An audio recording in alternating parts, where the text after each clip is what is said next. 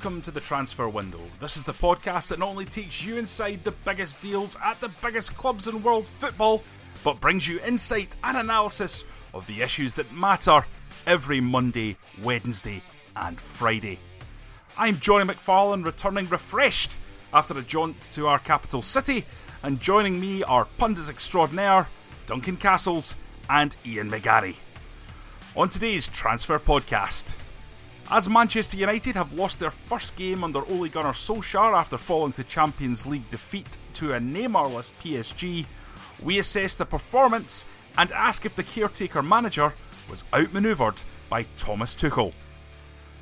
Maurizio Pochettino is sure to be in demand at the top clubs this summer, and victory over Bundesliga topping Dortmund will surely only serve to whet their appetite.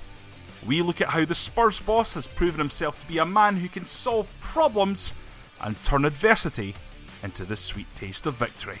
And the manager's in trouble at their Premier League clubs.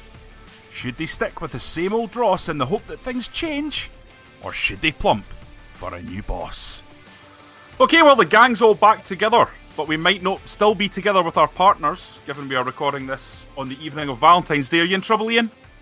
Not so far, thankfully, Johnny. Thank you. But, it's early yet.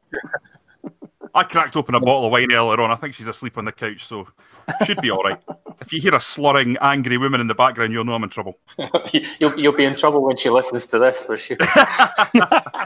You're already in trouble. Moving away from that, before I get myself in serious bother, I think we should probably touch on the performance of Manchester United in their defeat to PSG. First time that Solskjaer's lost the game as the manager of the club. What do we think of this performance? Were you surprised by how insipid United were, Duncan? I don't think they were insipid, to be honest. I think they started very well. They started like a team that was brimful of confidence, and you have to praise Ole Gunnar Solskjaer for the way in which he's filled the team with confidence. I think that's one of the things he's done very well since taking over the Manchester United job. He's repeatedly talked up his players, talked about how good they are, talked about how close they are to being a top-level team, set them up in a way and sold a story of them being a super-attacking side again, when actually they were being quite astute in the way they were playing against the better teams and actually using a counter-attacking strategy and playing Lingard in a hole behind wide forwards and looking to use pace on the break as a way of beating opponents he felt were stronger. So, and I think they started the game in a way that it looked like they were exactly that team.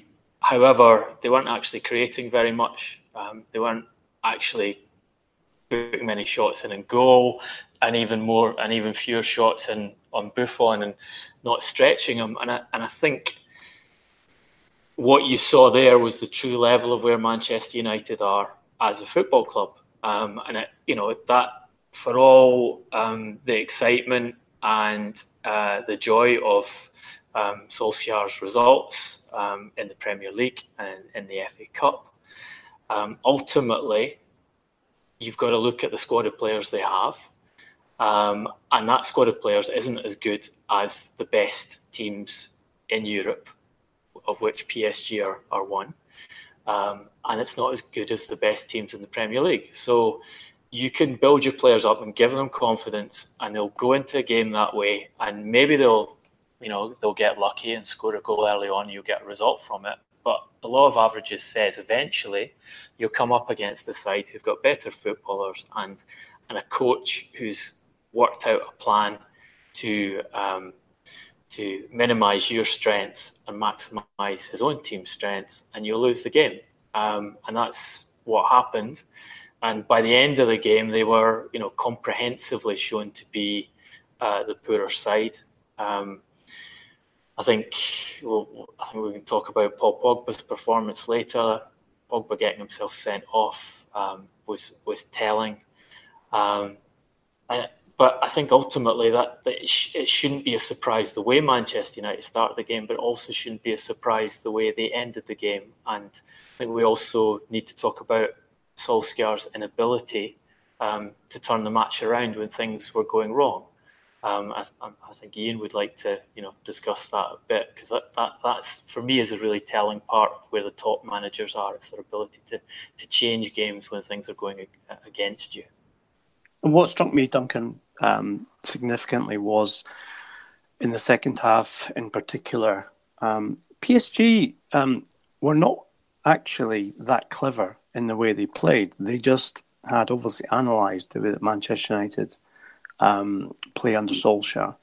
And what they did was, for the first 45 minutes anyway, they contained and made chances which were minimal, to be fair, but in the second half came out and dominated possession. And what they did was they pressed in that middle third of the midfield, won almost every second ball, and made opportunities going wide to left and right in order to create goal-scoring opportunities. And that's what impressed me about the way that Tuchel set his side out in the second half, that he believed in his players and in the way that he had set his team up. And it was quite clear that, okay, there was a couple of injuries at halftime, which set Solskjaer's game plan probably back maybe 1-2 steps. But the fact of the matter is that Tuchel took advantage of what he saw were United's weaknesses on the flanks, at full-back in particular. They got in behind. The Mbappe goal was a brilliant example of counter-attacking play and how people are talking about the sprint, but it's the power, not the sprint itself, the power that he showed to get in between the centre halves and Bayern Smalling to take the ball away when the cross came in. And for me, that's the difference between a manager who knows and believes in what he's doing and a manager who is still unsure and is a little bit, I guess, I wouldn't say scared, but certainly apprehensive about his team's qualities in terms of defending. And I think that was shown up in the second half, because PSG could have scored more than 2 goals, that's for sure. And it definitely says a lot about where Manchester United are right now at this point in time. We know that Jose Mourinho pleaded with Ed Woodward and the Manchester United board to give him money to improve his defence. We know that he needed a central midfielder. He did get Fred, but Fred has taken a long time, or certainly longer than was expected, to acclimatise, to play in front of the back four as well. And we saw them exposed against Paris Saint-Germain. That was for sure. And this was a Paris Saint-Germain who were without Neymar, Cavani and Rabiot. So who knows what might have been the case had those 3 players been available. So I think it tells us a lot more about Manchester United and where they are now in terms of elite clubs and competing in the best club competition than it does about Solskjaer's talent as a manager, because he's the one who has to make the best of what he's got. But at the same time, I'm sure the Manchester United board are looking at that performance, seeing how poor it was and how little they offered in terms of getting back on terms in that second half, and asking themselves, okay, we know we can win league games and cup games and whatever, but can they compete at the elite level? And I think that's the one thing that even Manchester United fans will be asking themselves now. I think this idea has been sold that the squad is good enough, and that what was holding them back was the manager. There is definitely substance to the argument that the relationship between Jose Mourinho and his players had deteriorated.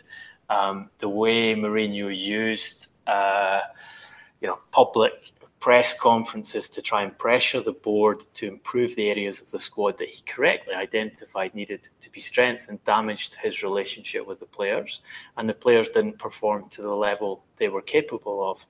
And Solskjaer coming in has enabled the players to improve their performance. But the key point is the players aren't good enough. They're not. There are obvious weaknesses in that squad.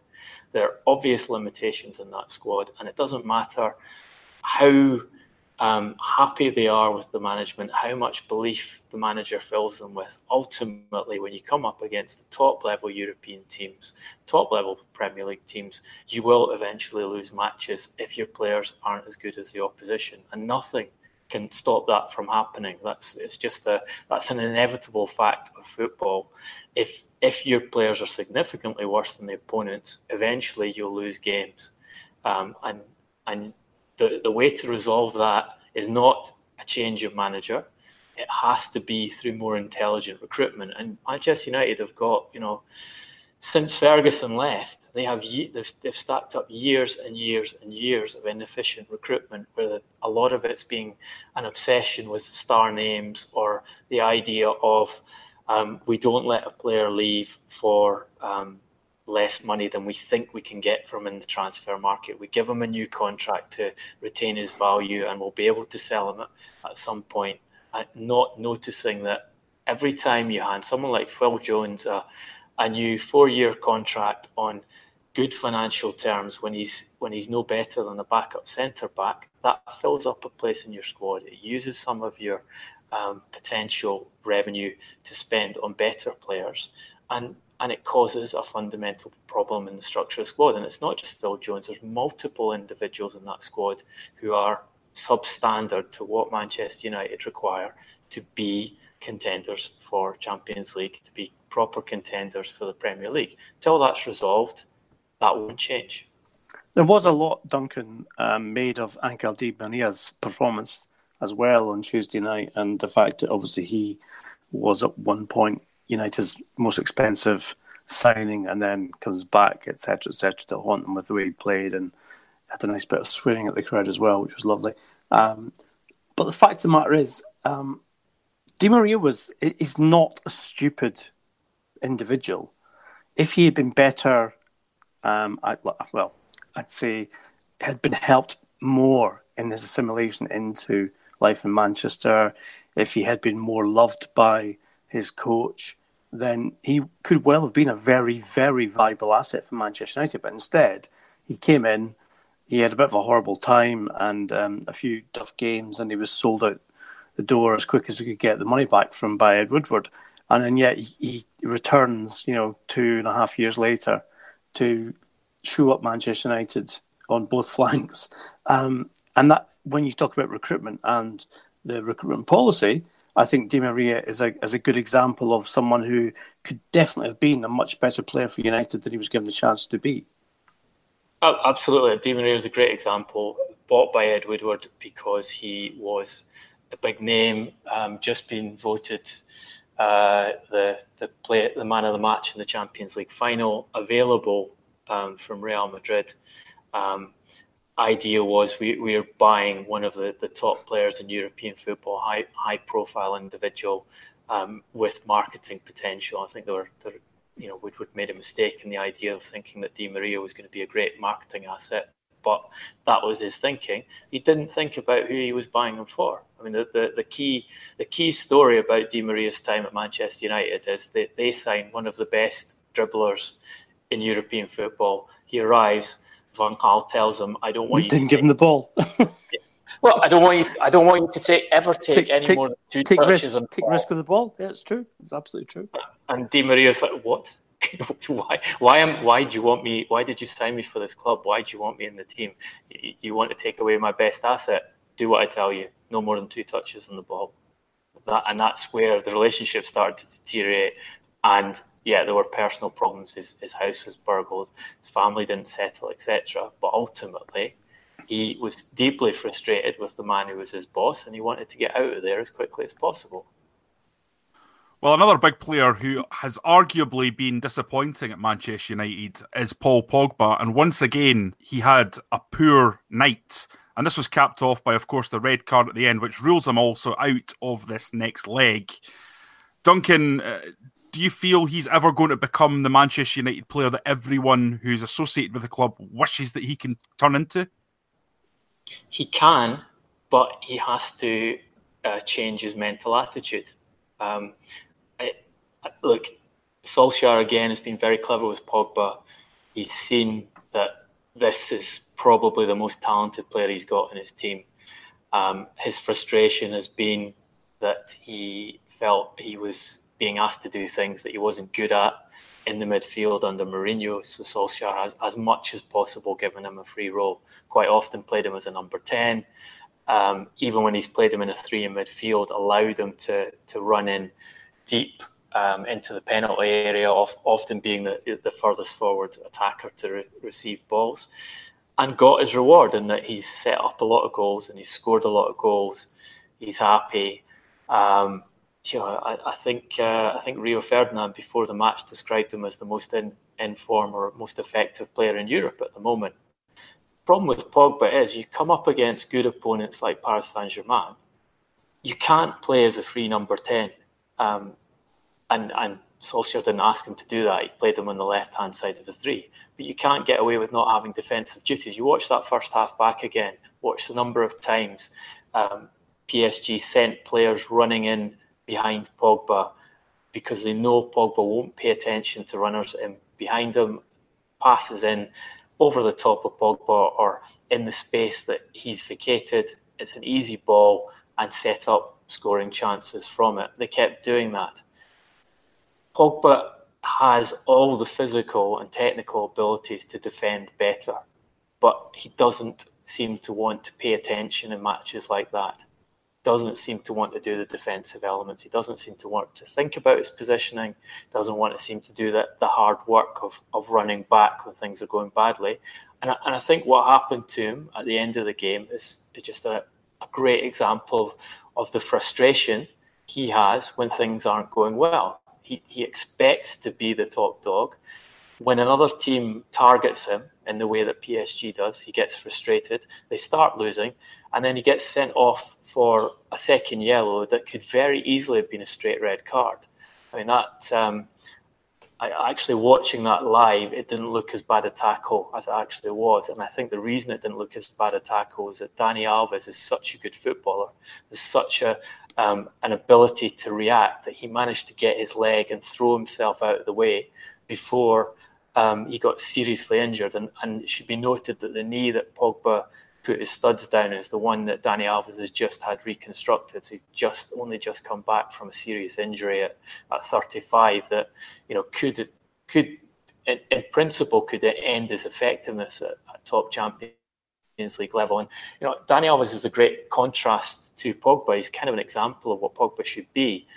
Super talented player who has been at the top clubs in Europe for years and years and years. He's won more titles than any active player at all. Pep Guardiola wanted to bring him to Manchester City because he knows he has those qualities. He knows he can lead a team by example on the pitch and his attitude in the dressing room. And that game, Danny's just coming back from injury. He's not long recovered. He was sensational playing as a right wing back.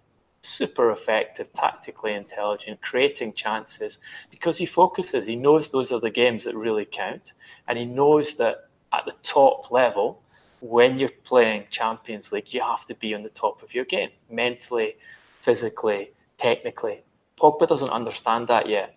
And if he does, if someone can get it through to him, and maybe Solskjaer's the man, because he did coach him as a youngster at Manchester United, so he possibly has the relationship to say to Pogba, look, I love you, I think you're fantastic, but if you want to be one of the best players in the world, you've got to add this dimension to your game. But until he gets that, he's not going to go there. It's just simply not going to go there. And just to round this off, Johnny, as well, I'd say that if I were looking at Solskjaer, I would give Paul Pogba a DVD of Marquinhos' performance on Tuesday night as a representation of what you do when you're under pressure. You retain absolute control of yourself and your emotions in a game, and you play tactically the best that you possibly can. Because what Marquinhos did on Tuesday at Old Trafford was sensational. So you call him a dud, Ian? A dud? Yeah, Marquinhos dud. It's a good old-fashioned Scottish media expression there. Certainly not in this case. I thought he was outstanding, and he's one of those players who sometimes slips under the radar, but performs outstandingly and actually controls games. And if Pogba could take a leaf out of his book in terms of controlling himself, controlling his emotions, and being able to apply tactical discipline, then he would be the kind of player Marquinhos already is. Well, today Ed Woodward was announcing Manchester United's 3-month financial results. There were a number of interesting issues there. He was speaking to the press and he refused to say whether or not Ole Gunnar Solskjaer would get the job full time. But there were a number of other little interesting points in there. Well, what Manchester United announced in their quarterly accounts was that they incurred 19.6 million of exceptional items relating to compensation for the former manager and certain members of his coaching staff, which is pretty much in line with what we reported on the podcast just before Mourinho was sacked, that it would be a minimum cost to Manchester United of £18 million to dismiss Mourinho. I understand that the 6 assistants that went with him when he was dismissed, that their annual wages amounted to roughly £2 million a year. It'll be interesting to see whether that exceptional item that United have announced is the end of it, because this is just a quarter accounts. It could potentially be that they're spreading the cost of dismissing those coaching staff over further financial periods, because the way Mourinho's payoff was structured was he had to basically got 1 year's worth of salary, and the net cost to Manchester United would be a minimum of £80 million, is what I was briefed. But it's a substantial amount of money. However, you can say that in the broader scheme of things for Manchester United, it's an affordable sum of money, because they reported that their expected, they had record revenues of over £208 million for the quarter, and they guided that they expect the revenue for this season to go up another 15 million to 630 million, which will be a record for them and for any English club. One little thing I find interesting in Manchester United's accounts, and maybe we can discuss more in future, is that they're actually stalling in commercial revenue, and they've been stalled in commercial revenue for quite a long time. So they reported an increase of just 0.6 million, less than 1%, over the previous year on commercial revenue. That's although they have record sums for an English club for commercial revenue, that they've actually not been increasing that very much recently, and I think that's something to pay attention to, is whether they're able to get the kind of uplift on commercial revenue that they've done over the past 10 years, and was the fundamental reason for Ed Woodward getting, or one of the fundamental reasons for Ed Woodward being promoted to chief executive in the first place. He has been more successful in turning Manchester United's status as one of the most popular clubs in world football into hard cash for the Glazers. But that deluge of commercial income that he managed to bring in has stalled a bit in recent years, and stalled again in these accounts, even at a time where other revenue sources have increased at a reasonable rate. I agree with Duncan regarding maximising revenue. It's becoming more and more difficult for clubs at that level excuse me, to increase revenue substantially on a week-by-week, month-by-month basis, because really, in terms of match-day revenue, and obviously broadcast rights, which bring in most of the money, as well as marketing and advertising and commercial sponsorship contracts are concerned, these things are pretty much maxed out already. So it's going to be a difficult one for United to substantially increase a revenue base in the next 4 to 5 years, unless, of course, there is a breakdown or a dissolution of the the broadcast deal, which includes all 20 Premier League clubs, and they're allowed to sell their own rights via digital pay-per-view basis, which at this moment in time, as far as I know, the actual technology itself to be real-time doesn't exist. And that's where, of course, the next big payoff in football is coming, and that's to be able to sell those rights as pay-per-view for a match. So, yeah, it's one of those things where the Glazers are going to have to just suck it up with regards to revenues being fairly stable, but not impressive in terms of their growth. But at the same time, as I said, the wage bill seems to have gone down in terms of its percentage of revenue, which is quite impressive for one of the biggest clubs in the world.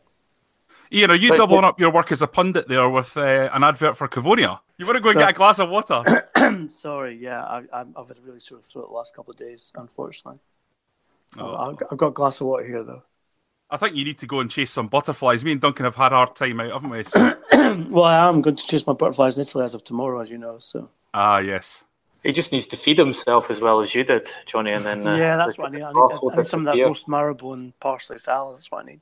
Yeah, he's going to have to do a lot of eating to get anywhere near me, I'm afraid. Yeah, I was just going to say, just to bring it back to where we started today, which is the quality of Manchester United's squad. The thing about when you look at any of Manchester United's accounts is how much operating profit they make. They're in an absolute different league to any club in England, actually any club in Europe. And UEFA's recent benchmarking report pointed that out. And for the 2017 financial year, they made 222 million euros of profit. The second best in the Premier League was Arsenal, who are more than 80 million behind them. And basically, that shows what a financial behemoth Manchester United are. The only reason they don't have a really big bottom line profit is because of the debts that were used to buy the club by the Glazers and are still being paid off at a substantial whack per year. But fundamentally, there is the cash there coming into the club. There's free revenue coming into the club every year that could be spent on sorting out those squad issues. There's no reason why Manchester United shouldn't have the best squad in the Premier League, or at least on a par with Manchester City, because they have the cash to do it. But not enough of it has been made available to the managers to buy players, because it's being used to pay off the money that the Glazers borrowed against the value of the club to buy the club in the first place. Well, there was another terrific result in the Champions League on Wednesday when Tottenham beat Dortmund 3-0. They're obviously going great guns, as Rafa Honigstein explained to us in the podcast last week. And topping the German Bundesliga, Tottenham dispatched them with almost ease. Is this yet another example of the qualities of their manager and why he will possibly be on his way to Real Madrid in the summer? I don't think they dispatched Dortmund with ease at all. I think that was a game they could easily have lost. Dortmund were obviously the better team in the first half of the game. Far more chances created, tactical control of the match. Tottenham were fortunate to go in at half-time level.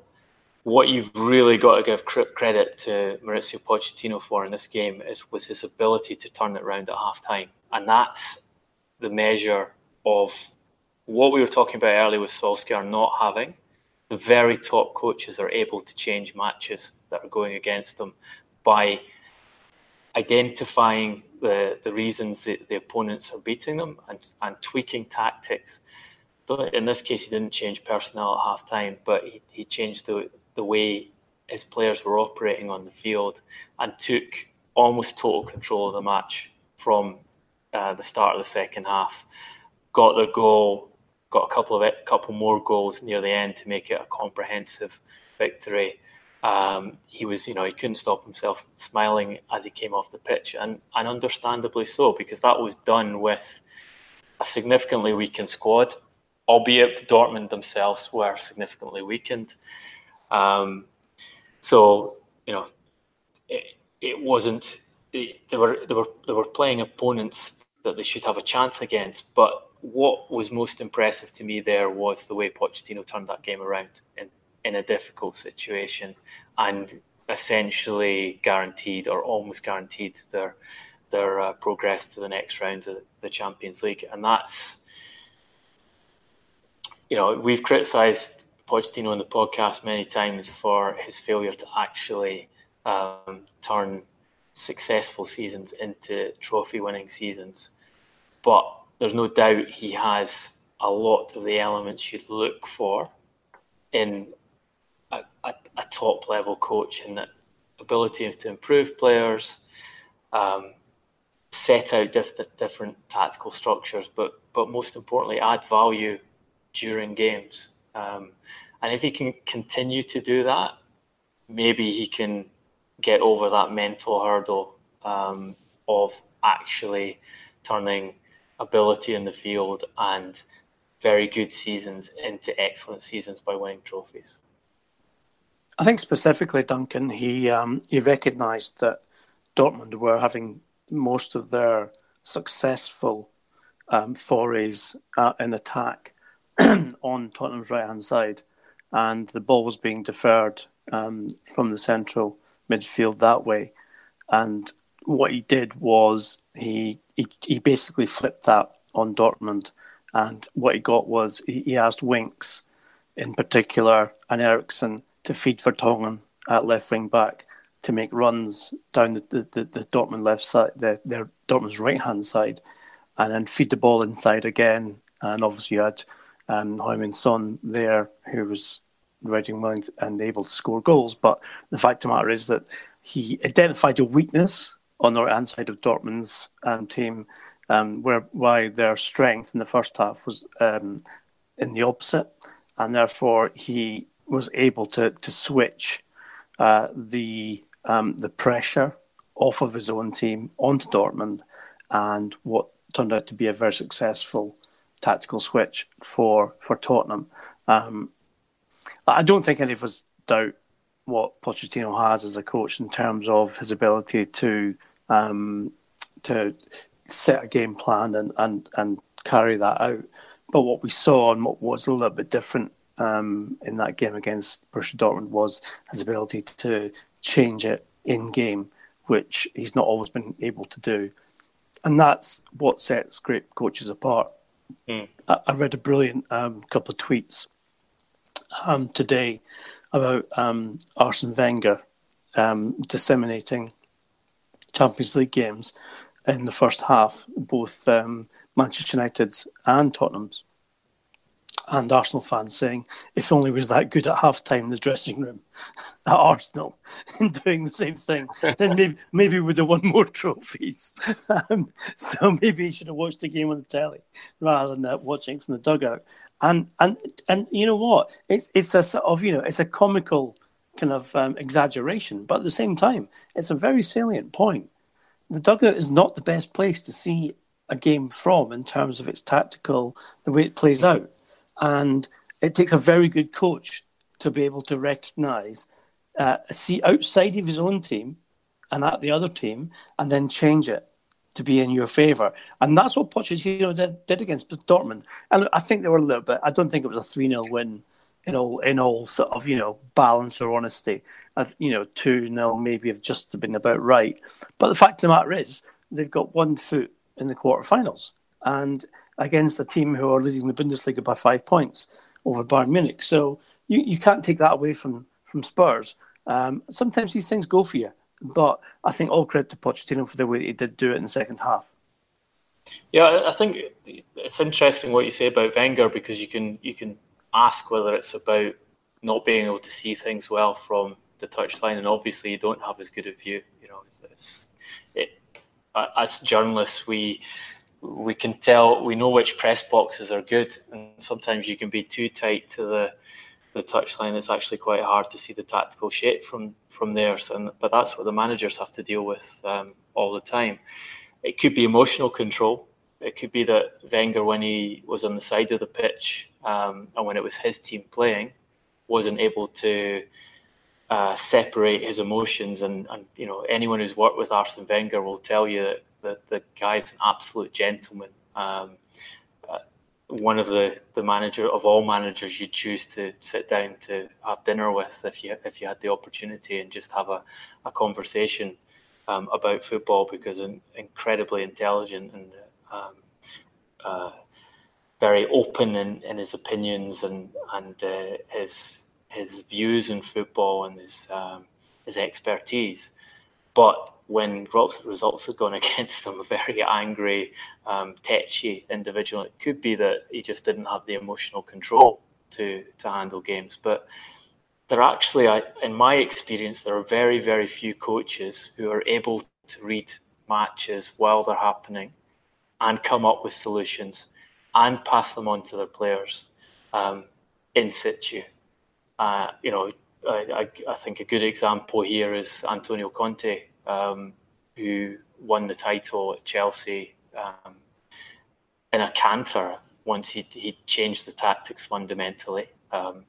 Several games into the season, actually, I think after a defeat at Arsenal was the point where he moved from a back four to a back five, and then turned them into the best counter-attacking team in the division, won that season. But Conte, I remember watching him play Manchester United and being posed with a tactical problem which had been specifically designed to take advantages of the weaknesses in his system, and just being bereft of ideas.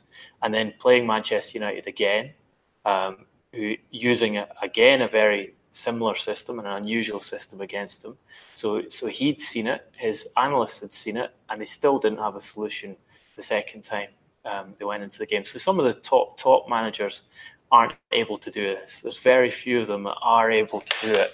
And I think that's why I think it bodes well for Pochettino that he's shown the ability to do it against a good, intelligent manager and a lot of capable players, which is what Dortmund were this week. And Duncan, you mentioned there about one of the key things is not just being able to process and then decide upon how you change up.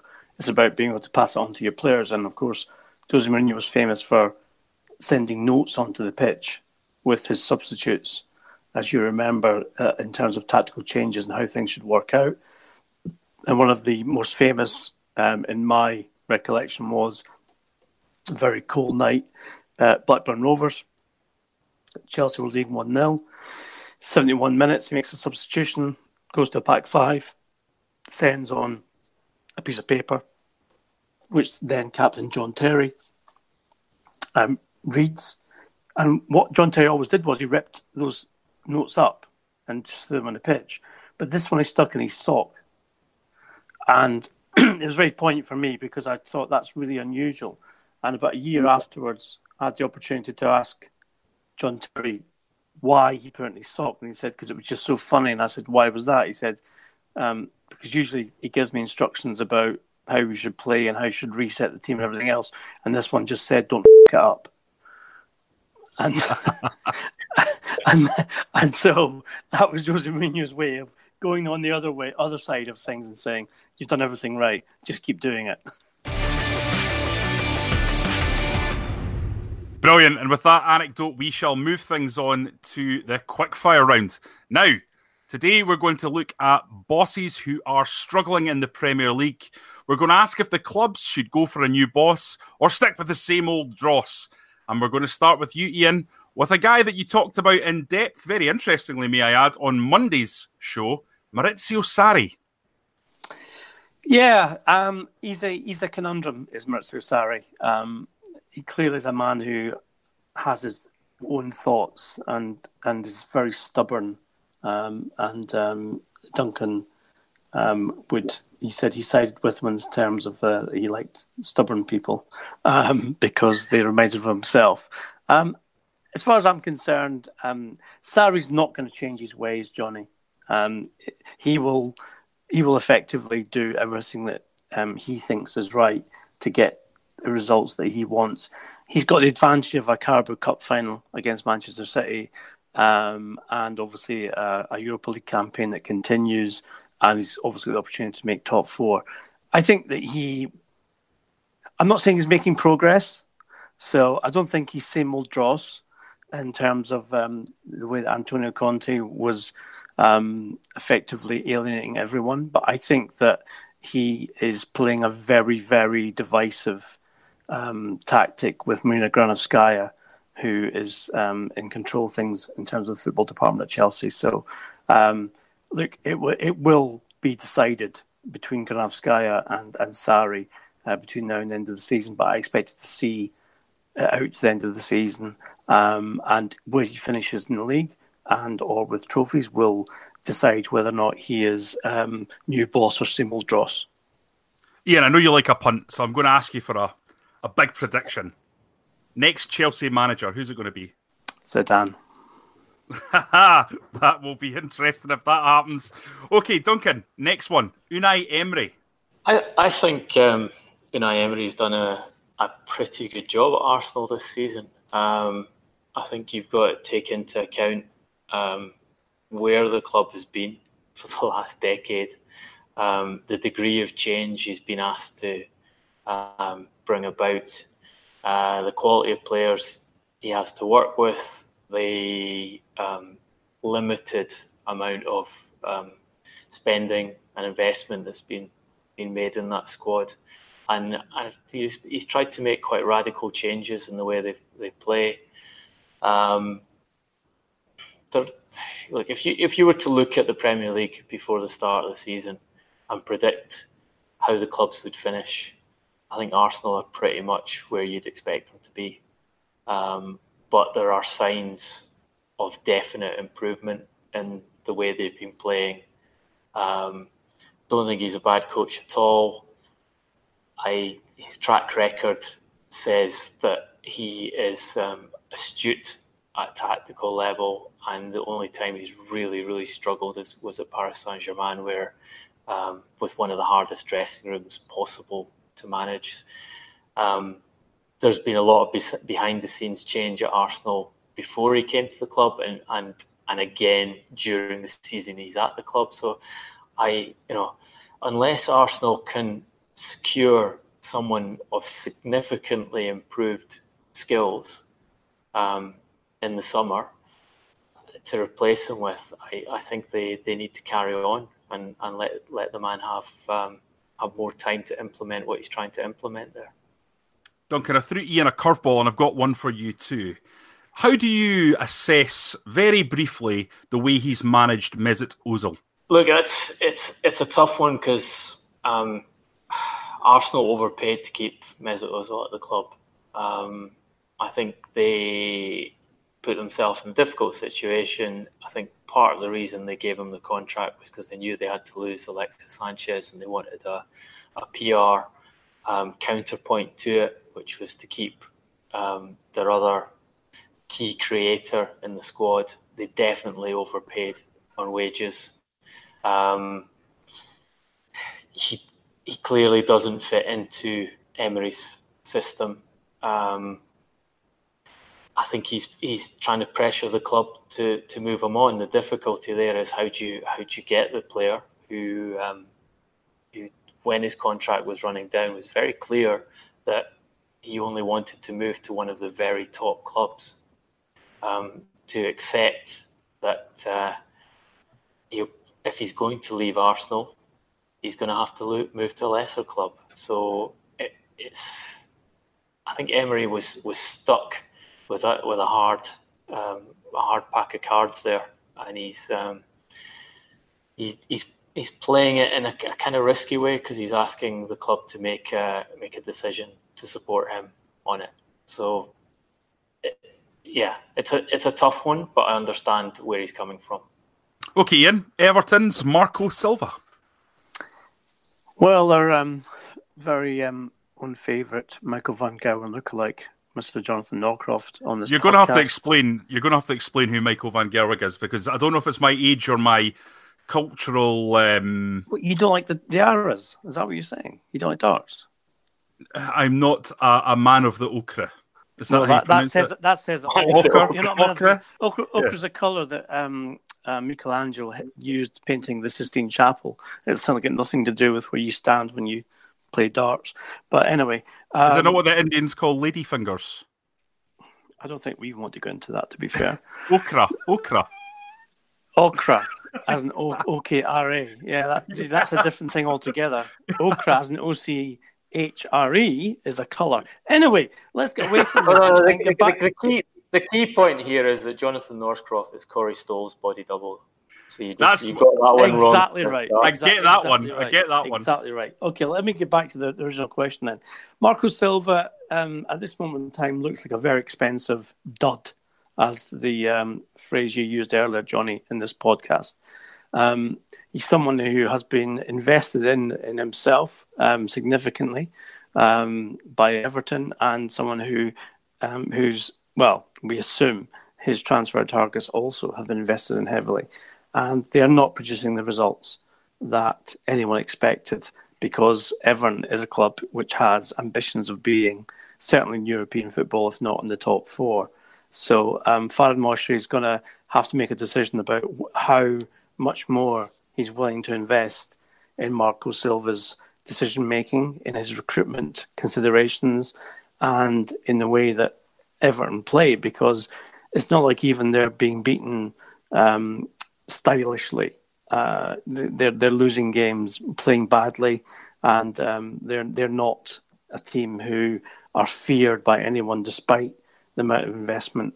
And it's even interesting now to see that players like Richarlison, who you'd have thought, having moved for £50 million from Watford on a very good contract, are now being courted quite openly by other clubs, probably on the basis that he's not very happy at Goodison Park.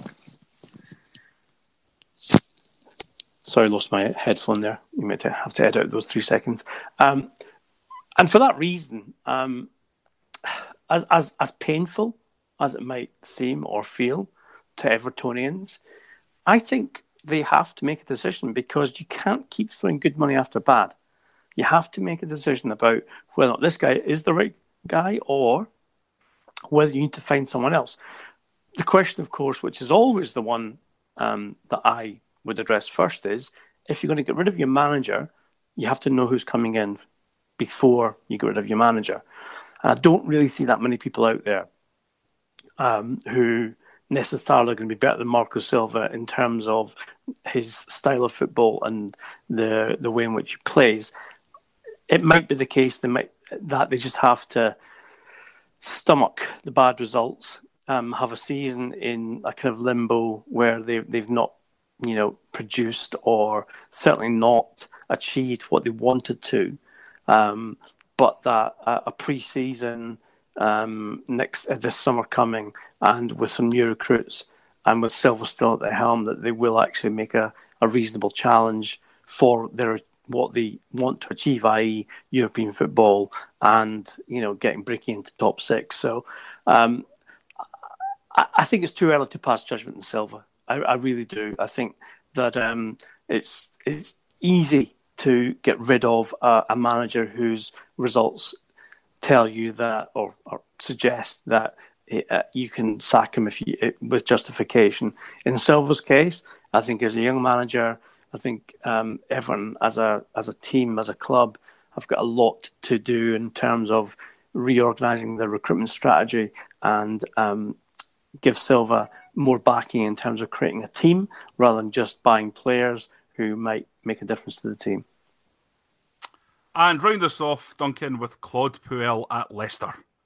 Well, as we were discussing with Corey Stoll on Wednesday, the Leicester City good author,